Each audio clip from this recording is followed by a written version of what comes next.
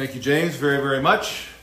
Welcome, everyone, and welcome to those who are online as well. Hopefully, we'll be able to stay with you the entire time this time. I hope we don't have another power outage like we did last time.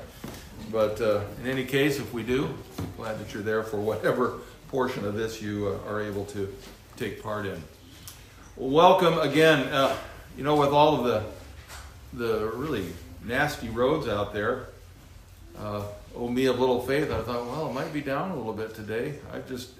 But it is not. There's a rejoicing in my heart that you all desire to be in the company of the Lord and His people and in the hearing of His word, that you persevere through the weather to be here today. So welcome and God bless you. Turn with me once again to the book of Matthew chapter 1.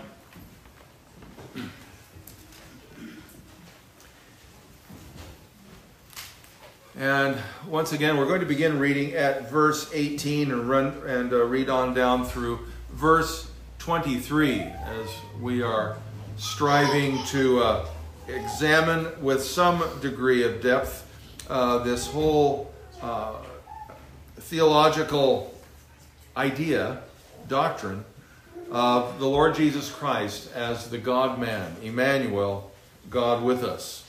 If you're able, I would invite you to stand with me, please, for the reading of God's holy word. Again, Matthew chapter 1, verses 18 through 23.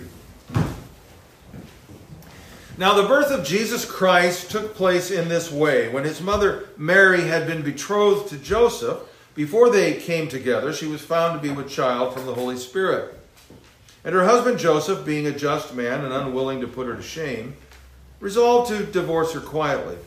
But as he considered these things, behold, an angel of the Lord appeared to him in a dream, saying, Joseph, son of David, do not fear to take Mary as your wife, for that which is conceived in her is from the Holy Spirit.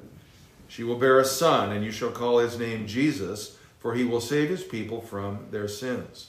And all this took place to fulfill what the Lord had spoken by the prophet.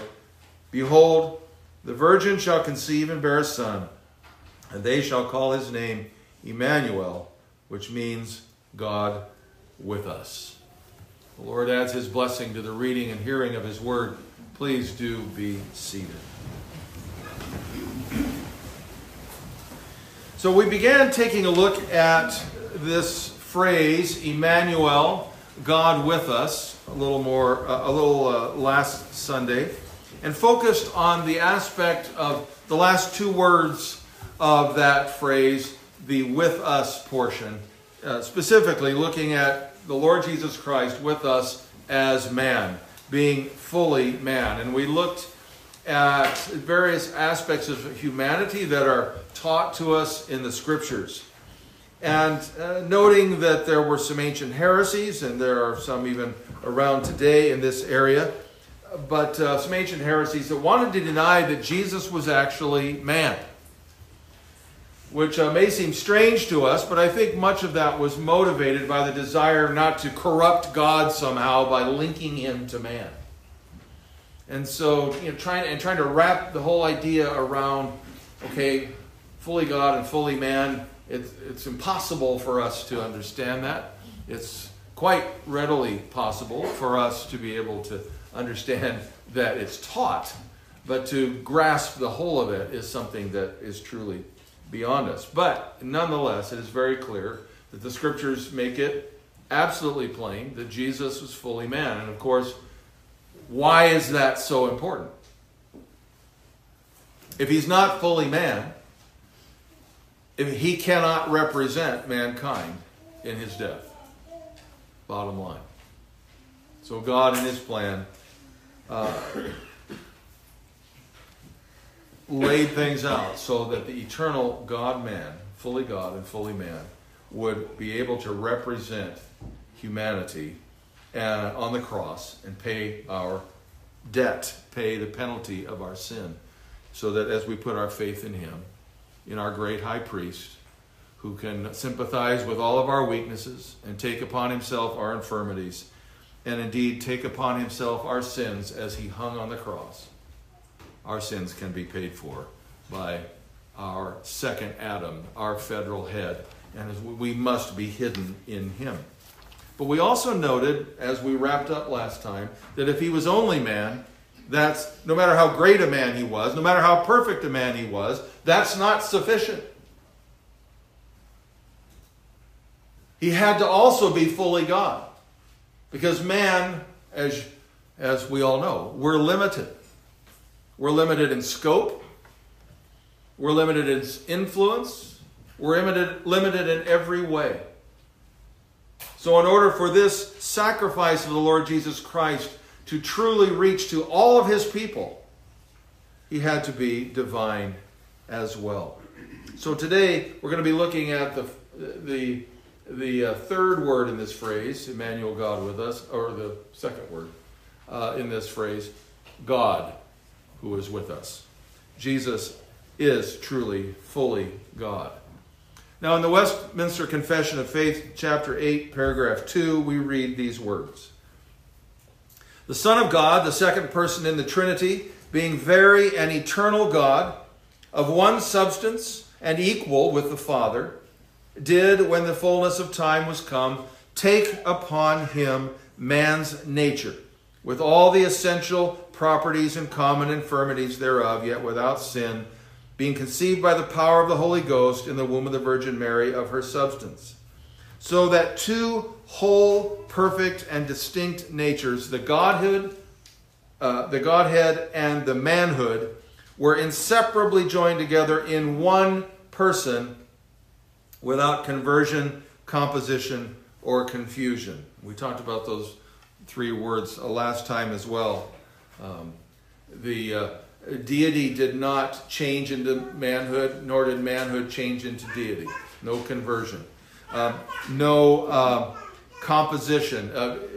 That God didn't take on, basically become one person by taking some things from God and some things from man and making this sort of unique hodgepodge being.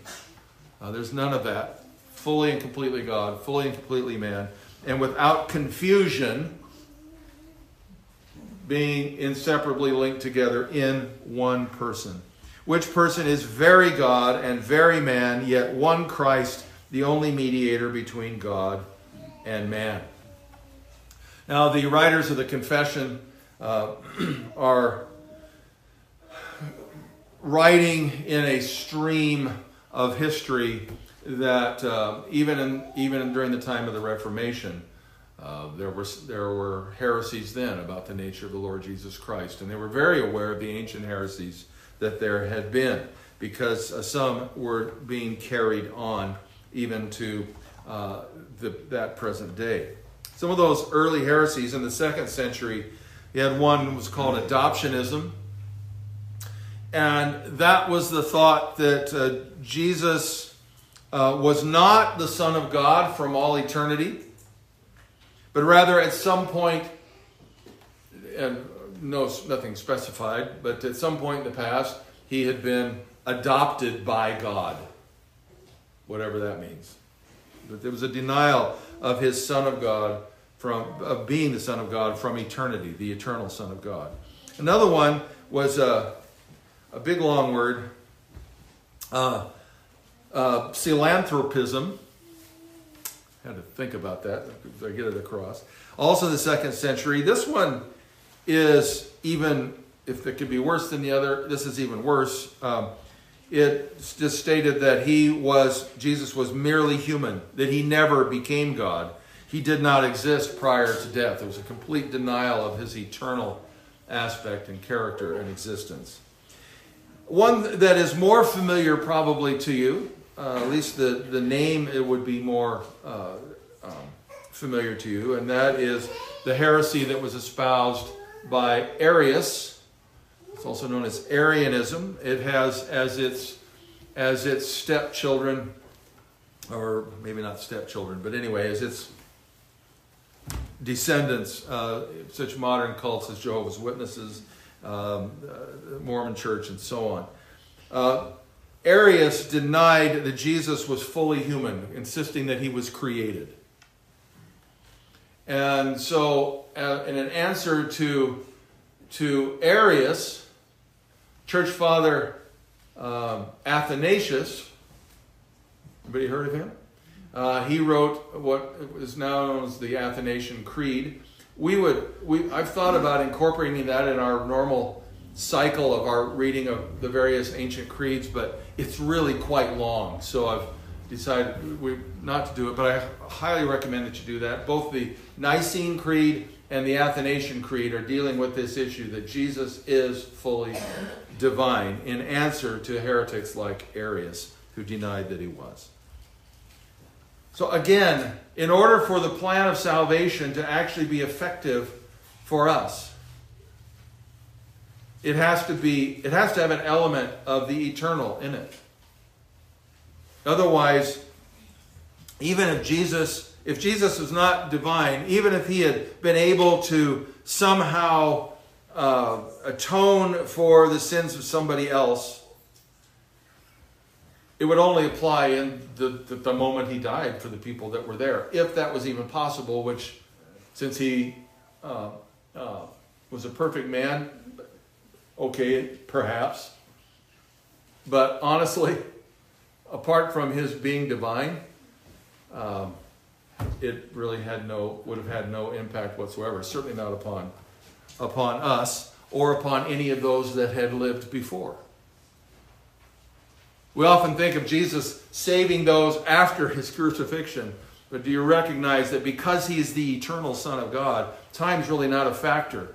He is the foundation of redemption for every soul from Adam till he comes again, both before and after his crucifixion and resurrection. So what do the scriptures say about the Lord Jesus Christ as God? Well, there's a lot, but we'll focus in on just a few things. First of all, please note that Jesus is put forward to us in the scriptures as God in power. He is stated to be the creator of the world. An example of this is Colossians 1, verses 16 and 17. For by him were all things created that are in heaven and that are in earth, visible and invisible, whether they be thrones or dominions or principalities or powers. All things were created by him and for him, and he is before all things, and by him all things consist. And you have some similar terminology in the first chapter of the book of Hebrews as well. Our Lord Jesus Christ is the one who created the world and who holds all things together by the power of his word. And it's specifically pointed, the writer of Hebrews is specifically looking at the Lord Jesus Christ, the second person of the Trinity, when he makes those statements. He is the creator of the world. He was there at the beginning and even before the beginning of our world. Secondly, he demonstrates his power as God through performing miracles. And he makes several statements like this throughout the Gospels during his earthly ministry. But a classic example of it would be John chapter 14 and verse 11. Believe me that I am in the Father, and the Father in me. Or else believe me for the sake of the works themselves. Basically, the idea is if you're not going to, listen to what I have to say to you, at least pay attention. And we also know that there were some, besides the Pharisees and the Jewish leaders at the time, that even would remind the Jewish leaders, nobody could do this stuff unless, God's involved here. And he, over and over and over again, did the things that not only were they marvelous things to be doing, healing people, providing things for people, and all of that, raising from the dead, but these are things that were foretold of the Messiah, of the Son of God, in the Old Testament as well. The Jews should have recognized the signs, but the darkness of their hearts, Jesus did not fit their thought of what the Messiah should be, of what the Son of God should be. How could this person of questionable descent, the son of a carpenter. This is not a king. This is not the Messiah. This is not the God of all the heavens. We need something more grand and glorious before we're willing to give up our place and power. I sometimes wonder if even if Jesus had come in more glory, would the Jews have bowed even then? And I suspect that they would not.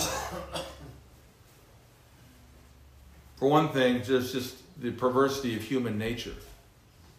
We read in the book of Revelation, right, that when Jesus is revealed in all of his power and glory, do all the nations just suddenly go, oh, great, isn't this wonderful? What do? They amass themselves to fight against him. So the Jews, they didn't want to pay attention to the miracles, and yet we can see in the scriptures that the miracles are there to help people that are seeking out their king to be able to identify him, to know that he truly is God because he's able to do these things. A third aspect of the power of God that's revealed in the Lord Jesus Christ is perhaps an obvious one, and that is that he conquered death. You know, in Matthew 28, what do the angels say to the disciples when they come to the tomb? You know, he's not here, he's risen, just as he said. Jesus earlier had said, you know, no one can take my life from me. I'm laying it down, and I have this command of the Father to take up my life again. In Romans 14, Paul points out that it is for this purpose that Christ died and rose and lived again, that he might be the Lord, both of the dead and the living. Our Lord was not raised by anyone else. Now, he raised others.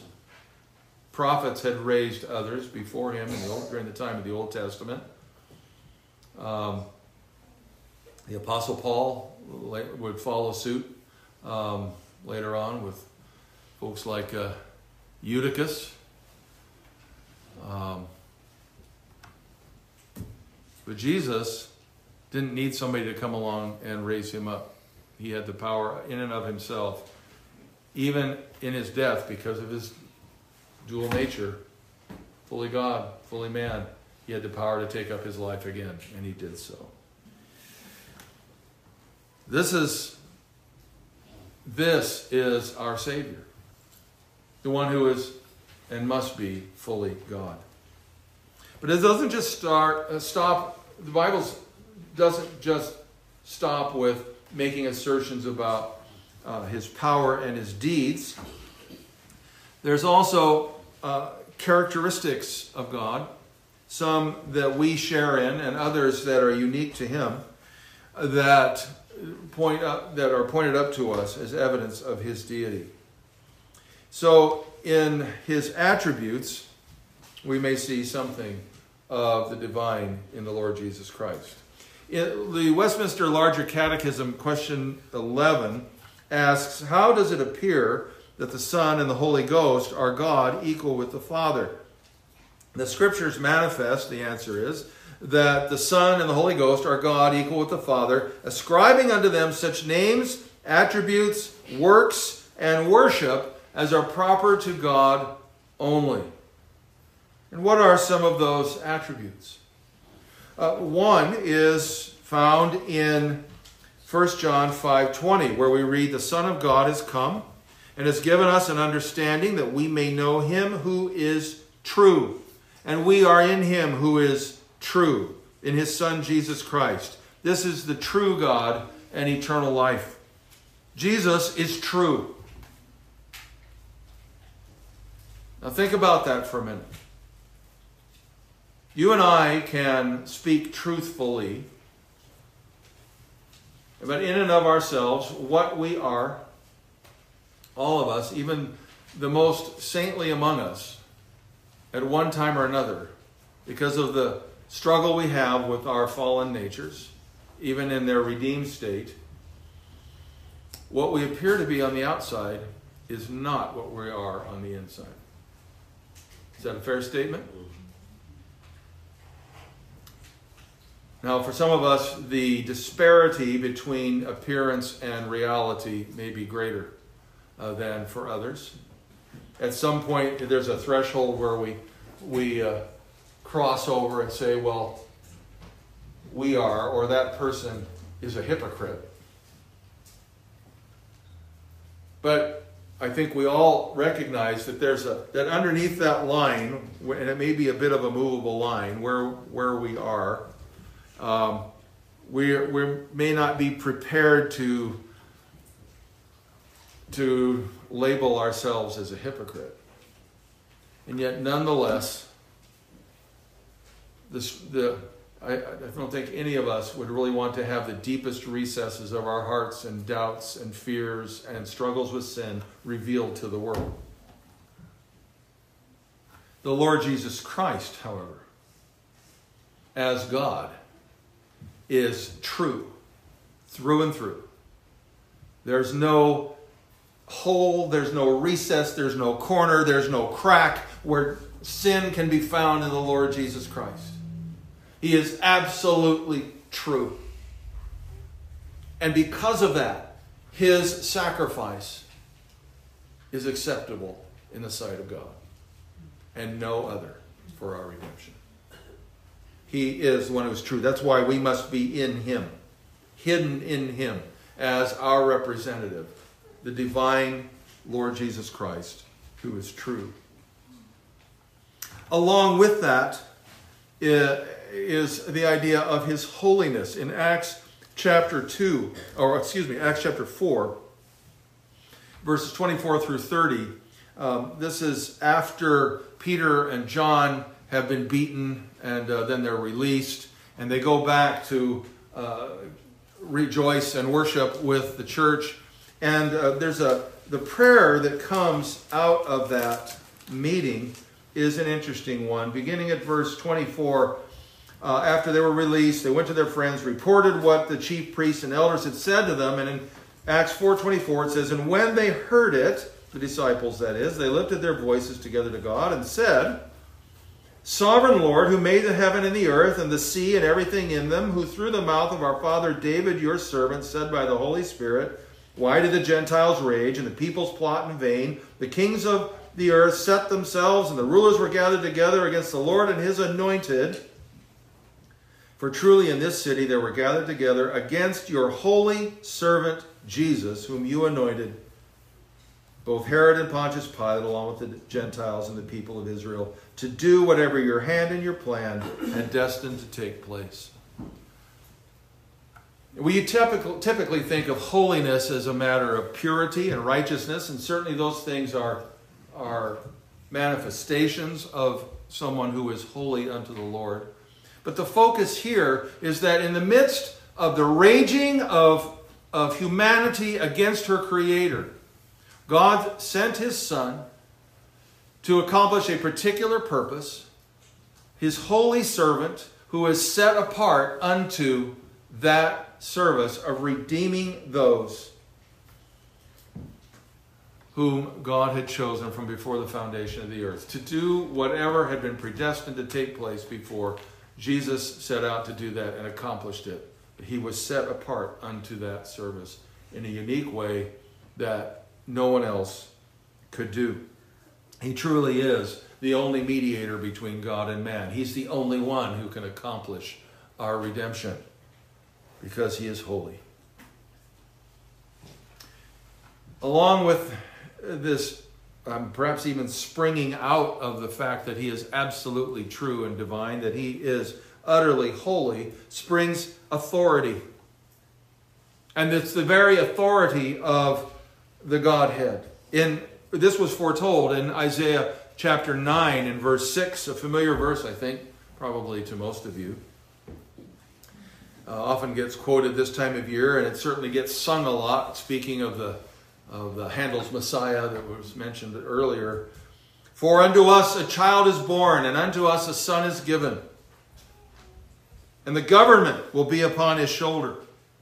And his name shall be called Wonderful Counselor, the Mighty God, Everlasting Father, and the Prince of Peace." He has all the authority of the Father because he's one with the Father. He has all of the governance of the world upon his shoulders, and he will bring all things to a successful conclusion of God's plans for this world and for eternity. Only God can have that kind of authority. Do you recall during the Lord Jesus' earthly ministry, numerous times when he would perform some wonder, that reaction that again, it happens fairly often. Who is this? That even the demons obey him, that the winds obey him, that the seas obey him. And fear would enter the hearts of those who witnessed these things because they recognized the authority of the Lord Jesus Christ over creation and the souls of men and even the demonic world. This is our authoritative King. This is our authoritative God, the Lord Jesus Christ. In John chapter 1, we read of another attribute that is particular to God. In the beginning was the Word, and the Word was with God, and the Word was God. We're speaking here of his eternal nature. We have eternity stretching ahead of us, but we are not eternal beings. If an eternal being has no beginning or end. We have a beginning. We won't have an end if we're within Christ. We'll live with him for eternity, future. But Jesus Christ existed in eternity past. Remember that philanthropism heresy of the 2nd century that wanted to say that Jesus didn't exist prior to his birth. That is absolutely a denial that he's God himself. You can't have it both ways. Of course, they were determined that he never did become God and he was only man. I guess if somebody came up and said that to me, I guess I would say, well, then why do you even talk about it? So what? Who cares? If that's true, why do you want to say you're in the Christian realm? Go be something else. But anyway, people like labels. But then they want labels on their own terms. And that was what they were doing. But he's the eternal Son of God. The scriptures make that very clear. He's also God in his knowledge.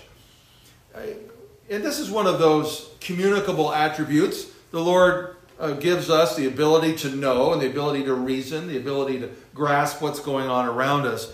But there's a point at which our knowledge ends.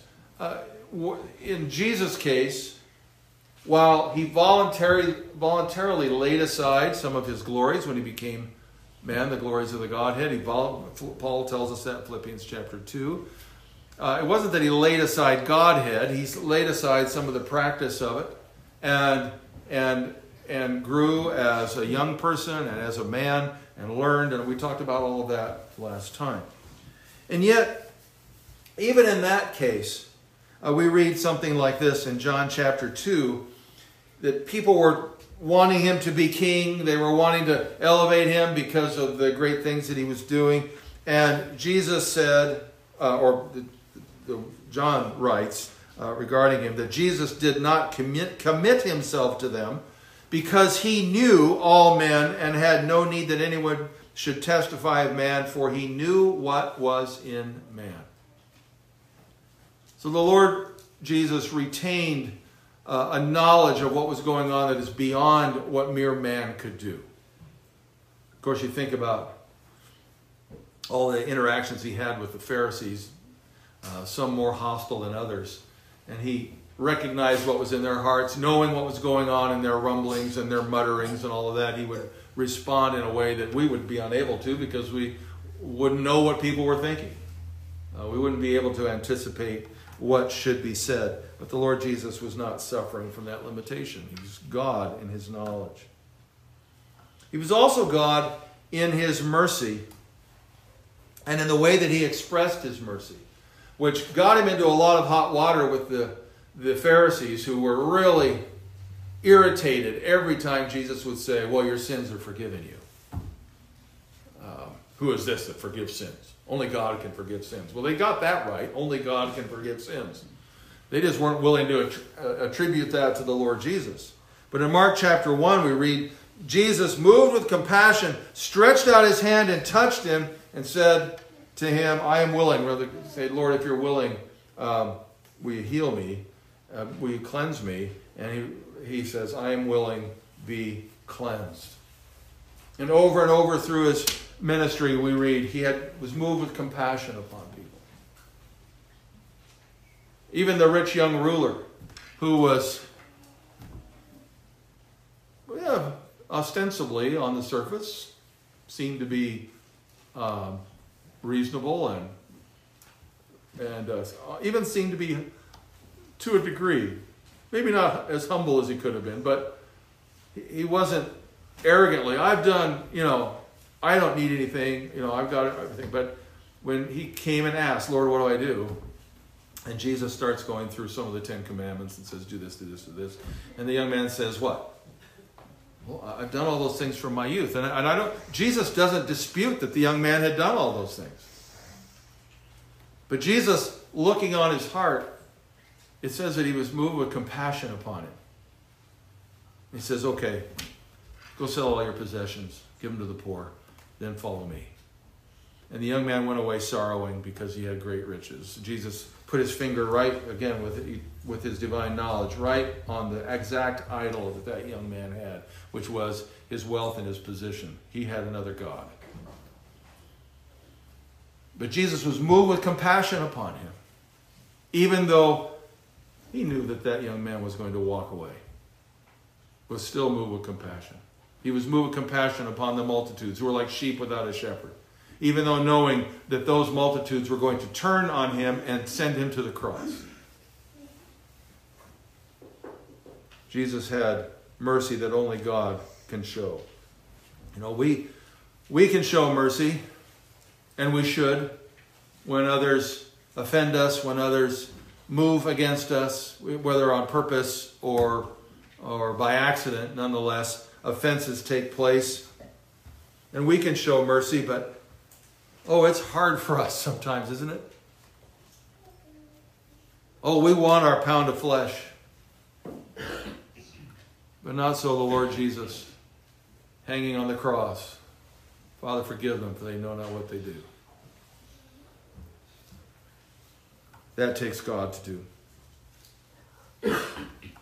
Just. That's the next one. The last one in this section that we'll look at. We could look at more. But in 2 Timothy 4 and verse 1, I charge you therefore before God and the Lord Jesus Christ, the Apostle Paul writes, who will judge the living and the dead at his appearing and his kingdom. The Lord Jesus Christ is just, and he is the justifier of those who seek him. He is the one who is going to be the judge of all the earth. And he's not arbitrary. He doesn't operate contrary to his law or contrary to his character. He is absolutely just. Now, a lot of parents here today with your children beside you. And when you, particularly if you have more than one. So this is a thing that some people have. Since we're at Christmas time here, we start thinking about gifts for our children. Some people asking for a friend. Right? Try to be really careful about, how many presents did we get each kid? Is it equal? Are we being just and fair in the way that we demonstrate our love, so that we're not demonstrating that we've got favorites or anything like that, but we try to make everything equal. Sometimes that can be a challenge. Let's take it to a different step. How about in discipline? A little less enjoyable task. To be consistent as a parent in disciplining your children. Where you're really hard the first time one of your children does something, And then after that, you start to think and second guess yourself, did I do the right thing there? Was that sufficient? Was it not? Was it too much? Okay, and then the next child does something similar, and then you have to say, okay, am I going to have the same response, or the circumstance is different? How am I going to be just in all of this? And sometimes we don't do that very well. Sometimes we make mistakes. Sometimes we do better than others. But it's a struggle for us to be fair, to be just, and to not take into account things that shouldn't shake and shape our decision regarding a particular child, but they do. The Lord is not subject to those verities because He knows those variances of thought and circumstances and all of that, because He knows us perfectly. He knows exactly what should be done. And He does it. With the Lord Jesus Christ, the punishment always fits the crime. It's never too excessive and it's never too lenient. The Lord knows exactly what we need, and He judges us and guides us and disciplines us and works to conform us to His image without being arbitrary, without being cruel, without leaving things undone. And it's because He's God. That's why He is fit to be the judge of the living and the dead at His appearing. So we've looked at the Lord Jesus Christ as God in His power. We've looked at Him in His character and the attributes that He makes clear in His life and deeds and words. Finally, we'll look at this thought of the fact that He is God because He is in union, or He is one with the Father. As He Himself declared in John chapter 10 and verse 30, I and the Father are one. For those kinds of statements, the Jews wanted to kill Him. They would take up stones and threaten to fling them at Him, and He would have to make His way out of the area when those things took place. They didn't want to hear that. They knew exactly what He was saying. You know, it's interesting that those that are in the heretics, like we've talked about before, and even modern day heretics, would like to somehow, I don't know, it's like there's this disconnect. When you look at the Scriptures, Jesus makes his declarations about Godhead and deity. And the Jews know exactly what He's saying. If Jesus had said, even I am like God, they wouldn't have objected to the same degree. I mean, in the Psalms, you have David ascribing to himself in the Psalms certain godlike qualities because of his position as king. He wasn't declaring himself to be God, but he was operating under that understanding of the king as a sovereign over his people and acting in that stead. If Jesus had made those kind of statements, they still may have objected to that He's the one who said He was the king. I mean, they clearly did that. They didn't like that. But their desire to put Him to death was based upon their perception of Himself as blaspheming, because He, as they said, you make yourself equal with God. They knew exactly what He was claiming.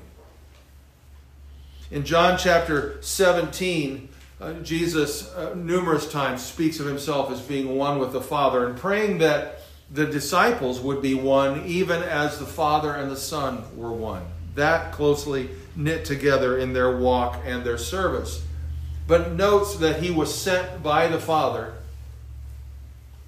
to accomplish certain things and to say certain things. And that's repeated numerous times in John 17. Now let's take a look at John 8 just as to supplement that thought. In John 8 and verse 42, The religious leaders are accusing Jesus of being born in immorality, and they're claiming that they are the children of Abraham. And in verse 37, Jesus even acknowledges that physically that's true. He says, I know that you are the offspring of Abraham, yet you seek to kill me because my word finds no place in you. I speak of what I've seen with my Father, and you do what you've heard from your father. So Jesus shifts it from a physical parenthood to a spiritual one. And they were like, well, Abraham's our father. And Jesus said, well, if that were true, you would do the works that Abraham did. But now you seek to kill me, a man who's told you the truth that I heard from God. This is not what Abraham did. And we read in verse 41, they said to him, we were not born of sexual immorality. We have one Father, even God. Jesus said to them, if God were your Father, you would love me, for I came from God and I am here. I came not of my own accord, but he sent me. And of course, when he would then go on to say that your father Abraham rejoiced to see my day, was glad, and then he declared himself as I and the Father are one. Before Abraham was, I am. That's when they picked up stones and wanted to kill him right there. But Jesus says, no, I'm sent from God. The Messiah is one who was foretold that would be sent from the Godhead to his people to redeem them from their sins. And Jesus made that declaration and demonstrated throughout his earthly ministry that these things were so. In John chapter 9, we read another passage. Now, in the ESV, the phrase, last time we talked about the Son of Man, and talked about that as it related to the one, the Messiah, who was fully man, who was stand this title of the one whom God had sent to represent man before God. In John chapter 9, we see this phrase again in the ESV, in verse 35. Jesus finds a man who had been born blind after he'd been cast out by the Pharisees when the guy had the cheek to say to the Pharisees, oh, do you also want to believe in him? If God, how could he heal somebody who's born blind unless he truly was God? And they chucked him out because they didn't want to hear it. When Jesus heard that they had cast him out, and having found him, he said, do you believe in the Son of Man? Now, some of manuscripts have the Son of God there. And he answered, and who is he, sir, that I may believe in him? And Jesus said, you have seen him, and it is he who is speaking to you. And the man, praise God, said, Lord, I believe. And he worshipped him. This title of the Son of God is one that is attributed to Christ as well. He claimed this title. Many others applied it to him. The Apostle Paul in Romans chapter 1 verse 3 says, concerning his Son, Jesus Christ our Lord, who was born of the seed of David according to the flesh, and declared to be the Son of God with power according to the Spirit of holiness, by the resurrection of the dead. Again, that resurrection demonstrating his deity. That title declares that the Lord Jesus is eternally begotten of God and one with the Father. Now, the word begotten is one of those words that it's a theological term. It's a technical term. And it's unfortunate that in that English translation of it, and it's not a bad translation of the Greek word, but the Greek word, but it brings with it some baggage, because when we hear begotten, we immediately think the normal process of birth and the beginnings of our hearts and lives and everything getting started and going. And it suggests to us that there's a point of beginning, which of course when it comes to Lord Jesus Christ can be confusing because he's eternal. So what is that?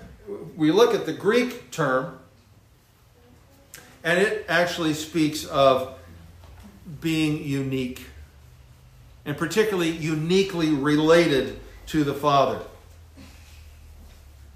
To say that Jesus is the only begotten Son of God is that he is the only one who is uniquely related to the Father as he is. That he is the only one who shares the same nature as the Father. The title, the Son of God, is not one of a subservient lesser being, a created being, but of one who is God. The phrase really is an accommodation by saying Son. It's an accommodation to our understanding, since the Father-Son relationship is, I think, is as close a parallel as we'll find in our existence to the relationship that exists between God the Father and God the Son. That phrase, the Son of God, encompasses all that we rest in and must rest in for our salvation. The greatness of God's love, his personal attention to our situation, the uniqueness of our divine Savior in his glory and in the worship that is due to him. That he rightly claimed that title is evidenced by his power to save himself, to have life in and of himself, to reveal and glorify the Father, and by save himself I mean from death, to redeem men from sin and death, to raise the dead and judge the living. He is both Lord and Christ, and in him dwells all the fullness of the Godhead bodily. Let us praise our God for this marvelous Savior, fully God and fully man. And finally, just to kind of cap things off in this section, in Hebrews 1, the writer of Hebrews quotes Psalm 45 in verses 8 and 9. Of the Son, he says, "Your throne, O God, is forever and ever. The scepter of uprightness is the scepter of your kingdom. You have loved righteousness and hated wickedness. Therefore, God, your God, has anointed you with the oil of gladness beyond your companions." Jesus is called God by God. And that should be good enough for us. So our Lord is fully divine. But it's important, as we wrap up this morning, that we do not view our Savior as the sum of two parts. Again, back to that composition idea. This was the error of the Nestorian heresy of the 4th century and on into the 5th century, where the Nestorians insisted that Jesus, they acknowledged he was fully God, and they acknowledged he was fully man, but they said he was two persons. No, he's one person. We have a triune God who is God, Father, Son, and Spirit. Three persons and one God. One God. Jesus is one Jesus, one Son of God. He's not two beings, he's one, but fully God in every respect and fully man. This is a mystery that only the Holy Spirit can reveal to us, and only the Holy Spirit can convince you of. The divine and the human are not running parallel to each other. They're united as one. As hard as that is to understand, in fact, as impossible as it is to grasp that and understand how that works, the fact that it is taught clearly in the Scriptures cannot be denied, at least not with any integrity. It's upon this truth that our faith rests. For Christ was given another name also. And that's the name that we're going to look at, God willing, next week. The first word in our phrase, Emmanuel. So far we've talked about the Lord Jesus Christ's characteristics, if you will. What he is, if I can put it that way. Emmanuel speaks to who he is and why he is. And God willing, we will take a look at that next time. Let's pray. Heavenly Father, I thank you for your word. I thank you that you have revealed these mysteries to us who are babes in our understanding. You've hidden these mysteries from so many who are determined to walk in their sins. Lord, I pray that you would help us to seek you out, knowing that as we do so, you have promised that we shall find you by your grace. Lord, pour out your Spirit upon us afresh so that we may grasp the reality of these things and rejoice in their truth.